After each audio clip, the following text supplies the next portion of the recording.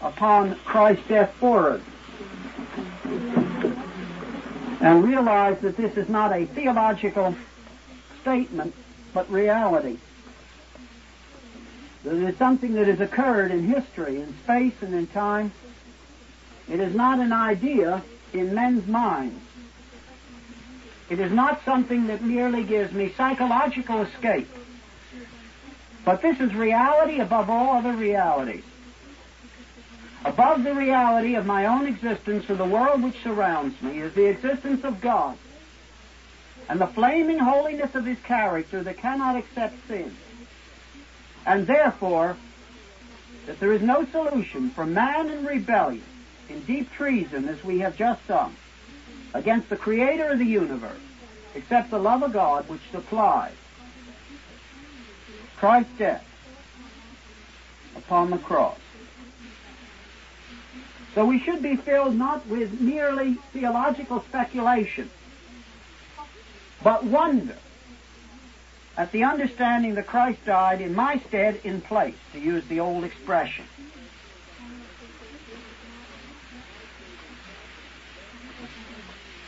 It is necessary in such a thought, if one is to pursue it properly, to always speak in the first person.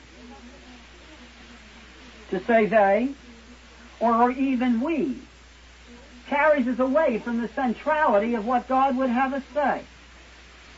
So it is very proper that in the hymn we have just sung, it should be in the first place in person singular. And speaking of Christ dying upon the cross, though it is awkward for a preacher to so speak, and we tend, for ease sake, to shift to the plural and say we, yet in reality there is no way to speak solidly and truly except in the first person singular, to say I. Christ died. He took away the guilt of the man who accepts Christ as his Savior. He died in substitution.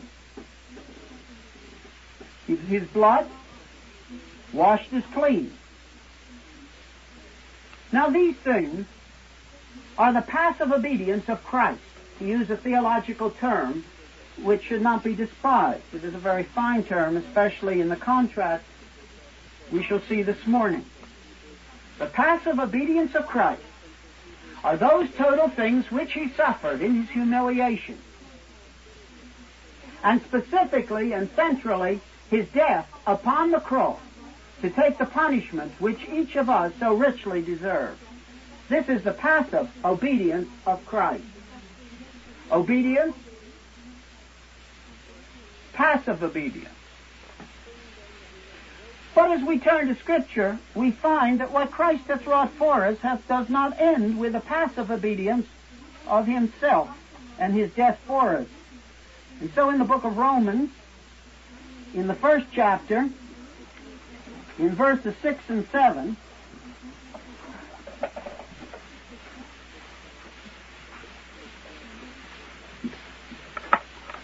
we read where Paul was writing to the church in the great metropolis of Rome, among whom ye also the called of Jesus Christ, among whom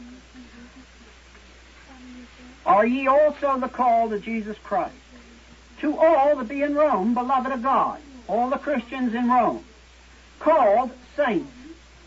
If you have a King James translation, you notice the words to be are in italics, which means they were just added to make it read more smoothly, but in making it read more smoothly, it loses exactly what Paul wanted to say.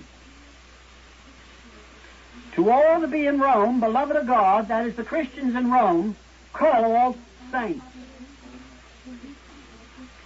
The Christians who were in Rome, not one or two, but all the Christians in Rome, were called by the apostle under the direction of the Holy Spirit, and therefore speaking from God, he called each Christian, every individual Christian, saint. Nor is this shut up only to this one reference. We find it is Paul's common way of speaking to the Christians. If there was a church that was having problems, it was the church of Corinth. And yet in 1 Corinthians 1, verse 2, writing to the Christians in Corinth, we see him saying, "Unto the church of God, which is at Corinth, to them that are sanctified in Christ Jesus, called saints." And more than that, the universal, with all that in every place call upon the name of Jesus Christ. Everyone in any place who called upon the name of Jesus Christ was designated by God through Paul with the word saint. Saint. In Ephesians, we find the same emphasis. Ephesians 1, Paul, an apostle of Jesus Christ, by the will of God, to the saints which are at Ephesus, and to the faithful in Christ Jesus. He called them saints. In the 18th verse, "The eyes of your understanding being enlightened, that ye may know what is the hope of his calling, and what is the riches of the glory of his inheritance in the saints." In Philippians 1:1, Paul and Timotheus, the servants of Jesus Christ, to all the saints in Christ Jesus. And just to mention, it's also used in Colossians. Now then, what is a saint? Because if we have accepted Jesus Christ as our Savior, God says that's what we are, so it would be well to know what a saint is, if that's what we are. Now, a saint certainly is not the Roman Catholic concept of saint. And because of the Roman Catholic concept of saint, we are apt to have a poor connotation of this word in our mind rather automatically.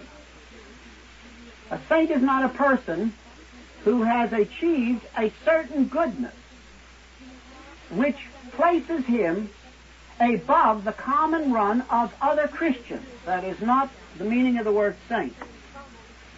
The Roman Catholic concept of saint is a man whose positive goodness in this life is of such a high nature that the sufferings he has already suffered in this life enables him to go immediately to heaven without suffering in purgatory. Nothing could be, of course, further from the scriptural teaching. And yet there is one element of this which is right, and that is the word saint cannot merely rest upon the concept of having been washed clean. The word saint must have a positive connotation, and it does have a positive connotation. Now we can say, and we do say very forcibly, the Roman Catholic concept is wrong. But nevertheless, as Christians opening the Word of God and being called saints, we must understand that there is a positive element in this concept. It is not just that we have been washed clean by the blood of Christ. That would bring us to a neutral position, as it were, but a neutral position is different than that which would enable us to call each other by this word saint, as Paul called the Christians of his day.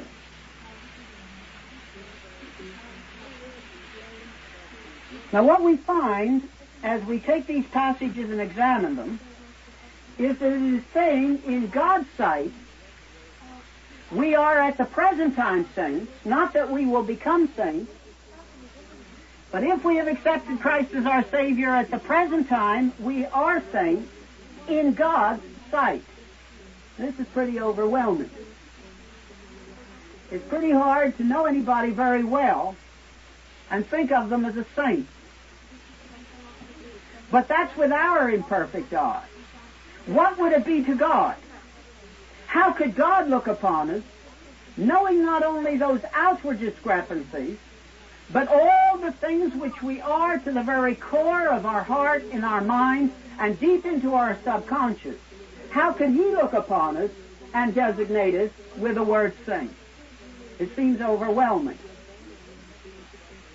But here we come to that which we would, in theology, proper biblical theology, has been put in distinction to the word, the passive obedience of Christ. And it seems to me all too often we do not dwell on this side of it. The passive obedience of Christ, remember, is what he suffered, the price he paid, the substitution he bore, to take the punishment of our sins. The act of obedience, however, is something, I won't say more, how could it be more than Christ's death for us? And yet, nevertheless, something in addition. And that is, Christ not only died for me, he lived for me. Christ not only died for me, he lived for me. And remembering, I'm using the first person singular, as I've said, because really there's no other proper way to so deal with such a subject.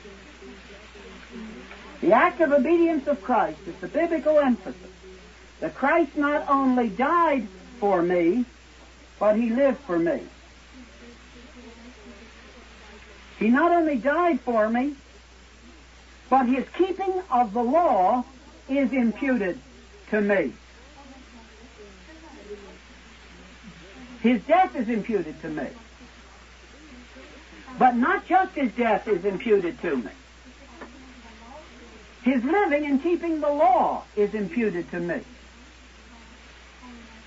In Philippians 3:9, and be found in him, not having mine own righteousness, which is of the law, that is, my own good acts, and he can conceive a very good act in his life if he looks with care, but that which is through the faith of Christ, the righteousness which is of God by faith. Here is a positive righteousness which is specifically said not to rest upon my own good works. In 2 Corinthians 5:21, 2 Corinthians 5:21, for he hath made him to be sin for us who knew no sin, that we might be made the righteousness of God in him. This righteousness, in God's sight, which is not based on my own good works, is said to be a part of Christ's work for me, if I am a Christian. In 1 Corinthians 1:30, 1 Corinthians 1:30, but of him are ye in Christ Jesus, who of God is made unto us wisdom and righteousness and sanctification and redemption. It says here, Christ himself is our righteousness. And in Romans 10:3 and 4, Romans 10:3 and 4, for being ignorant, speaking of what was wrong with the Jews in the Old Testament, for being ignorant of God's righteousness and going about to establish their own righteousness, did not submit themselves unto the righteousness of God. For Christ is the end of the law for righteousness to everyone that believeth. This includes the Old Testament saints looking forward to the death of Christ as well as the New Testament saints.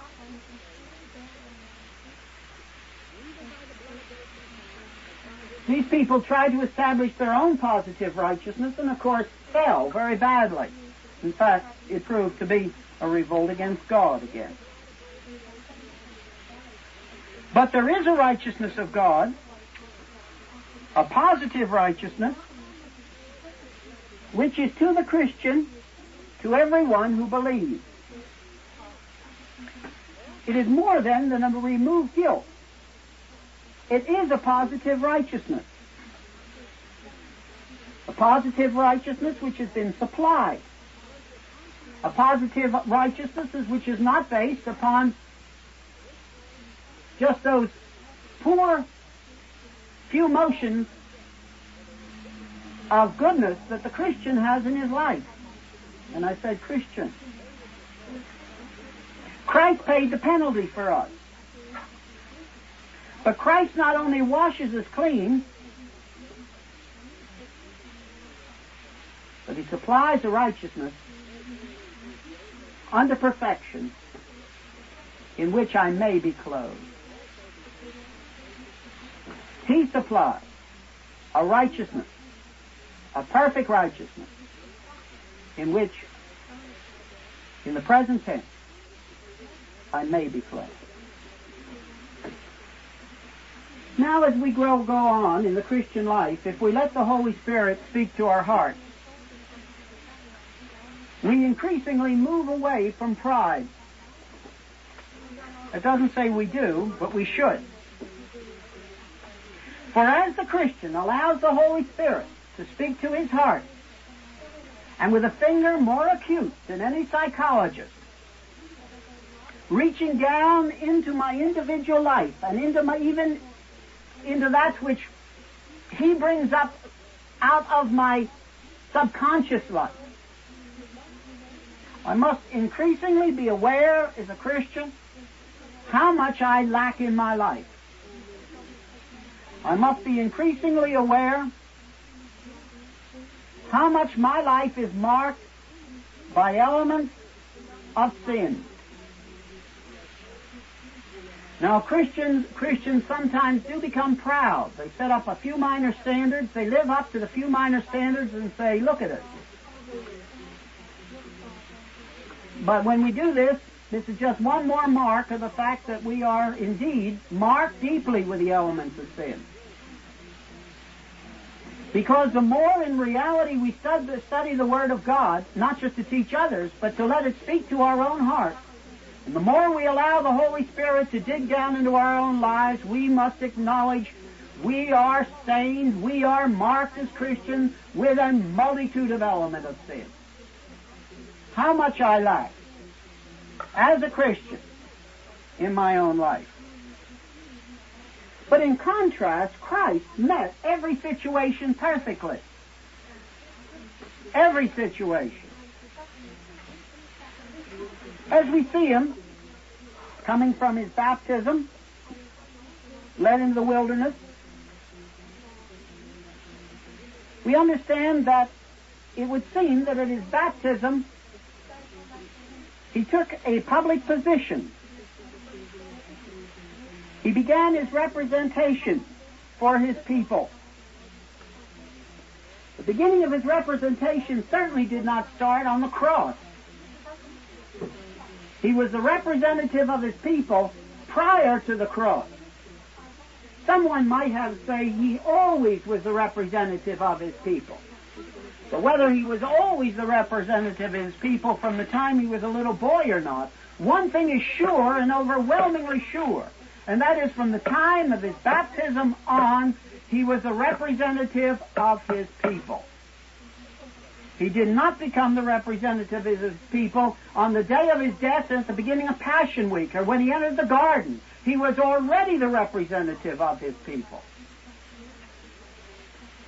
Now in this Luke passage which we read of his temptation. And it was indeed a very strenuous temptation.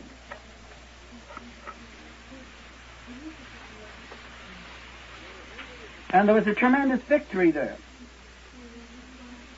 And the Bible, of course, is a supernatural book and teaches us that we live in a supernatural universe. And so it makes no apologies for the fact that he was confronted with a personality called Satan. And the temptation was real, and the temptation was sharp, and the temptation was hard. But there was a victory, a total victory, and Christ did not succumb. It would seem that having become the public representative of his people, at the baptism, immediately Satan made his onslaught with a great and tremendous and formal temptation.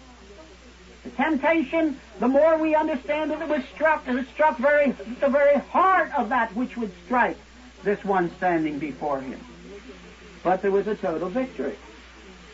Now then, understanding that at least at his baptism he became the representative of whom? Well, the same one who is spoken, if we have spoken individually properly, the same one who is the sinner, for whom Christ died. Also, at that time of temptation, he was my representative. He was my representative.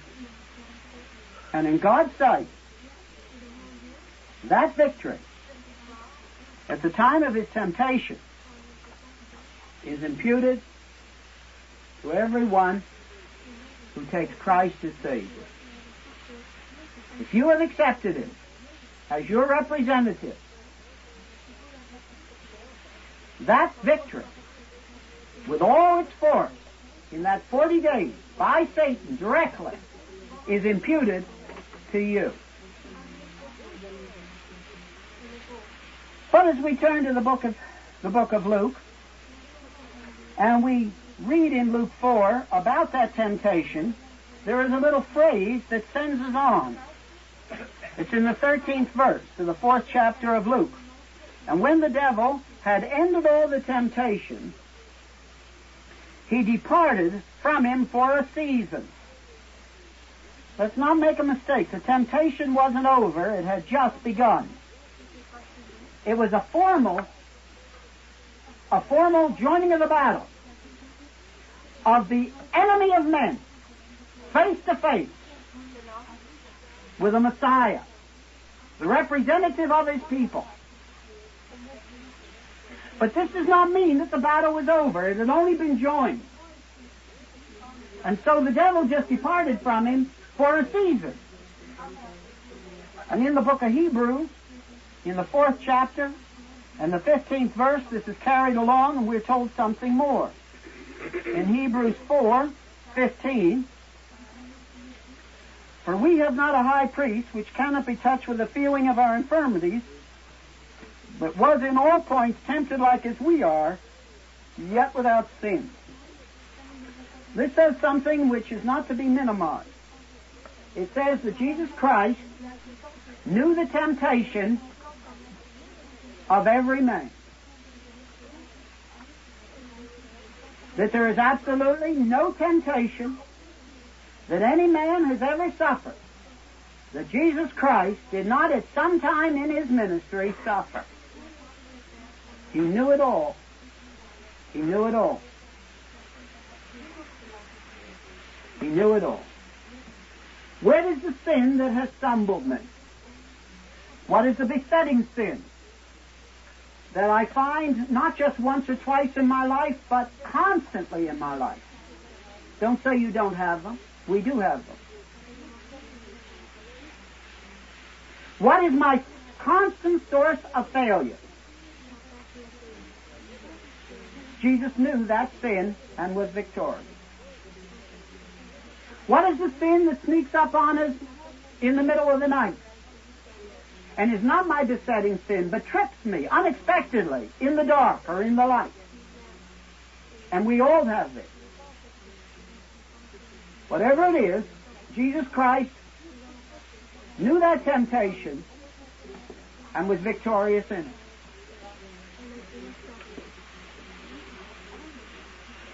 And that victory in the area of my particular sin is imputed to me if I have accepted Christ as my Savior.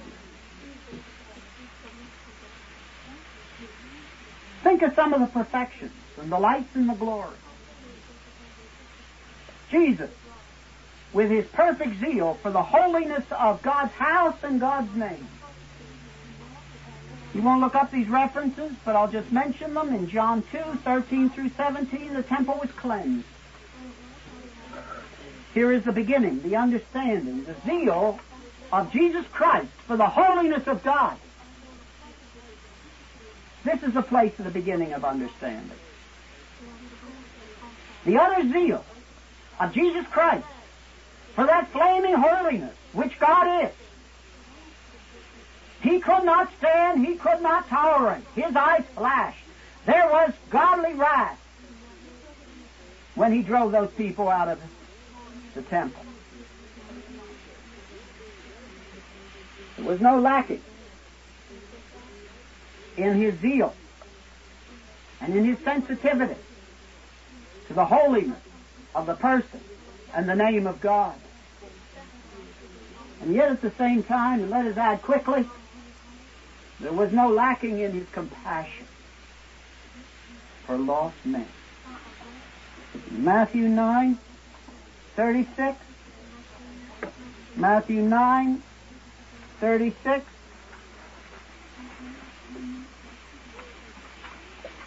When he saw the multitudes, he was moved with compassion on them, because they fainted and were scattered abroad as sheep having no shepherd.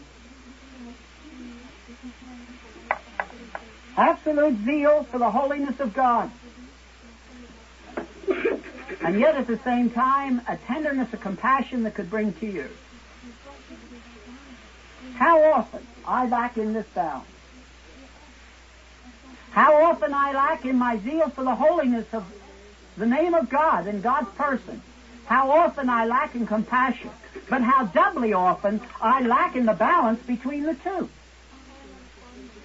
For the balance of one without the other is sin. But Jesus didn't lack in the balance.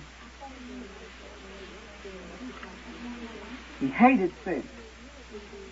He hated everything that spoke against the holiness of God or that furthered the rebellion of man against his Creator. The compassion was deep. The compassion was simultaneous. The compassion was full and complete. I sin in this balance. But when I accept Christ as my Savior, that holy zeal for God's righteousness and that unending compassion is imputed to me. It's imputed to me. Or another area, how often I sin in my lack of faithfulness to those who are not Christians. But this was not true of Jesus Christ. Jesus Christ was perfect in his faithfulness to those who were not Christian and needed the gospel of justification. He speaks to a Nicodemus when he comes in the middle of the night. There's no note of, go away, I'm sleepy. And he speaks to the woman at the well, which is a very difficult sociological situation. Very difficult indeed to talk to the woman at the well. But he did both with utter faithfulness. But more than this, in those few poor motions which we do, how often we sin in being too soft or too hard in our approach to the person we're trying to speak to. How often I sin in this area. Even when I do something. So often my approach is so entirely filled with sin, not mistakes. That's different. I'm not talking about mistakes. I'm talking just about plain sin. Being too hard on some, too soft on others. Because of a fleshly, worldly viewpoint. But not Jesus Christ. Jesus Christ was perfect at this point. Nicodemus came, the man to whom people naturally would be soft, and Jesus was hard. Jesus spoke to the woman at the well, the woman to whom men would naturally be hard, and he was most gentle. Most gentle. So it is not only his faithfulness in speaking that is imputed to the Christian, it is his lack of sin in his approach. Our approach to the lost can be filled, reeking with sin. Reeking with sin.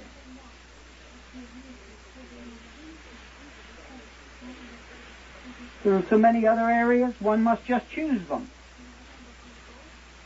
How often I sin in my care to others, but not Christ. Christ did not sin in his care to others. When he stood before the tomb of Lazarus, he wept. He wept. He had a care not only for Lazarus, but for the weeping ones who were there. And he followed unto perfection the word. And we are to weep with those who weep, and rejoice with those who rejoice. We do not, I do not, take a lifetime of study and calling, if you will, unto this. We never achieve this completely. And I don't mean just our finiteness that makes it impossible for us to bear everybody's burdens as though we were God. We can't do that.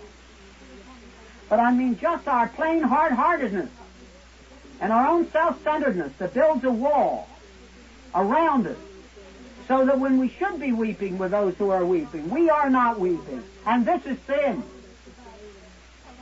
This is sin, but not Jesus. Jesus wept fully with those who weep.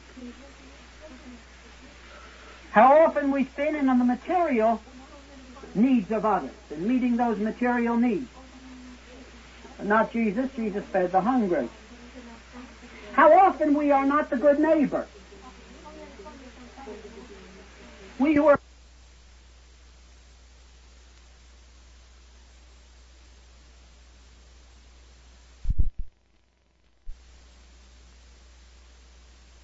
have as saints. That's what we have.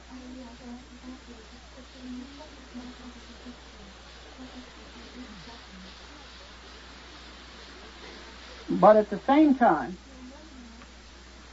we are told that we are to walk as becometh saints. We are to walk as becometh saints. And this is exactly the balance that God's Word gives us.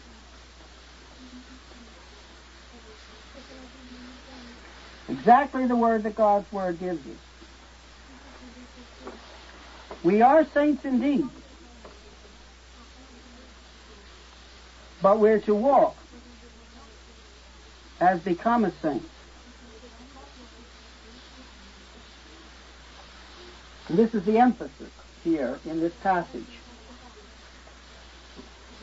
Receive, as he says in Romans, receive her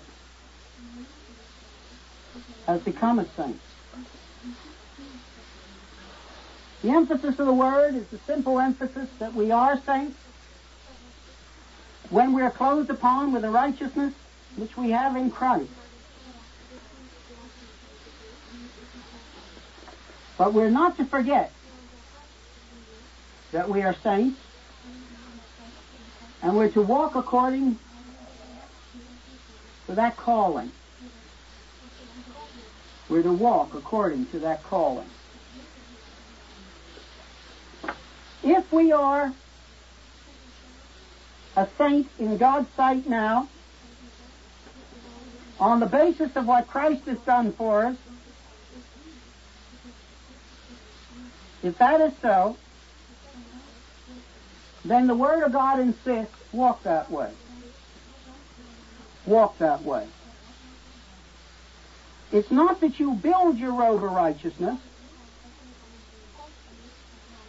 by your good acts, but that already being a saint,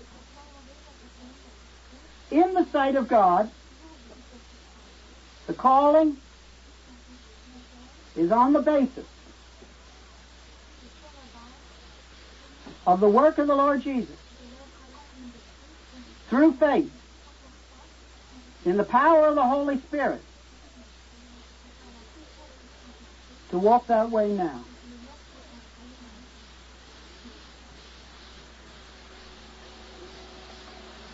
It is not a very pretty picture for saints to walk so contrary to those things which Christ has done for us. And to keep the picture in perfect balance, we must remember that though it is true that the righteous robe in which we're clothed is the work of Christ and not our own, this doesn't mean for a moment that the way we walk does not affect history. It does. Our walk has a significance in history.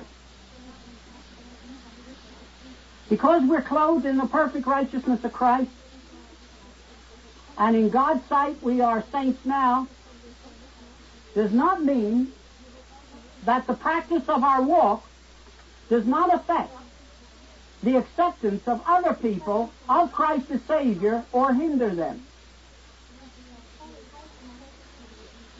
So the Bible's very careful to give the balance. And if we had an evening service on Sunday night, which we don't have,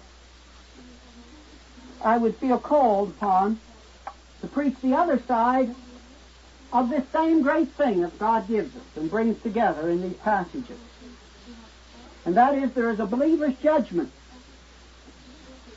And it matters in God's sight how, as saints, we now walk. It matters now how we walk. And so in Ephesians 5,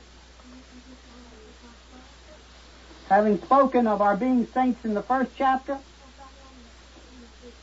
we can read, "Be therefore followers of God as dear children, and walk in love, as Christ also loved us, and given himself for us an offering and a sacrifice to God for a sweet-smelling savor.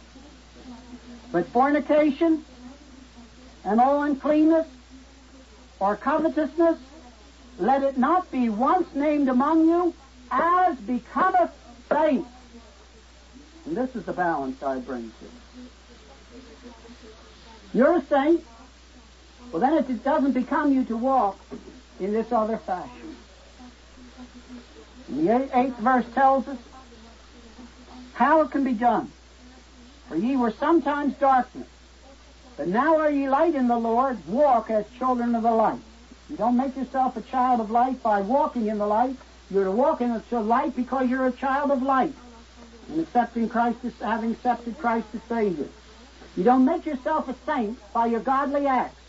You are a saint by having accepted Christ as your Savior and having imputed to you the perfect keeping of the law of Jesus Christ. But it certainly would not be the complete balance without saying what the Holy Spirit says with Paul, but fornication and all uncleanness and covetousness, let it not be once named among you as become a saint. And I'm just reading this one verse, but as you go down through here, it isn't just sexual sins or something like this that he's talking about. It's the whole gamut. If you're a saint and Christ has kept the law for you at your point of weakness, then through the power of the finished work of Jesus Christ, through faith in the power of the Holy Spirit, walk as become a saint. But I would come back to the main message and finish there. And that is to say with gladness that when we appear before God, the Machen was not speaking nothing. He was speaking that which was totally scriptural. When immediately before his death he said, I am so thankful for the act of obedience of Christ. There, no hope without it. Should not our hearts be thankful that Jesus not only died on the cross for us, but he kept the law for us? Should we not be thankful that when we had revolted against God and were guilty of treason, and even in human government, treason always brings death, then what is treason against our Creator and against the King of the universe? Do we not deserve death? Yea, we deserve death. Should we not be thankful for the passive obedience of Christ, whereby he took my guilt upon the cross, took the punishment for my breaking of the law? But should I be less thankful that Christ lived for me, for the act of obedience of Christ, that he kept all the law for me, so that I have a robe of righteousness in God's sight?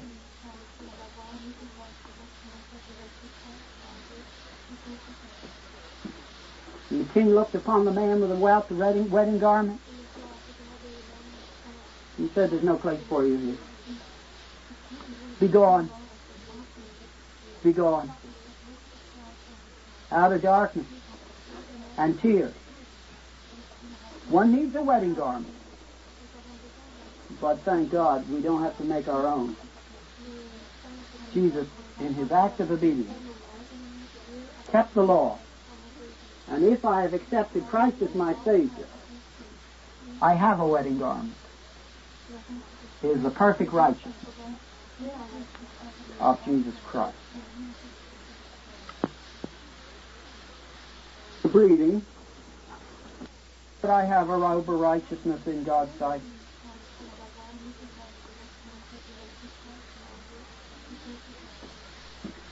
And the king looked upon the man with the wealth of wedding garment.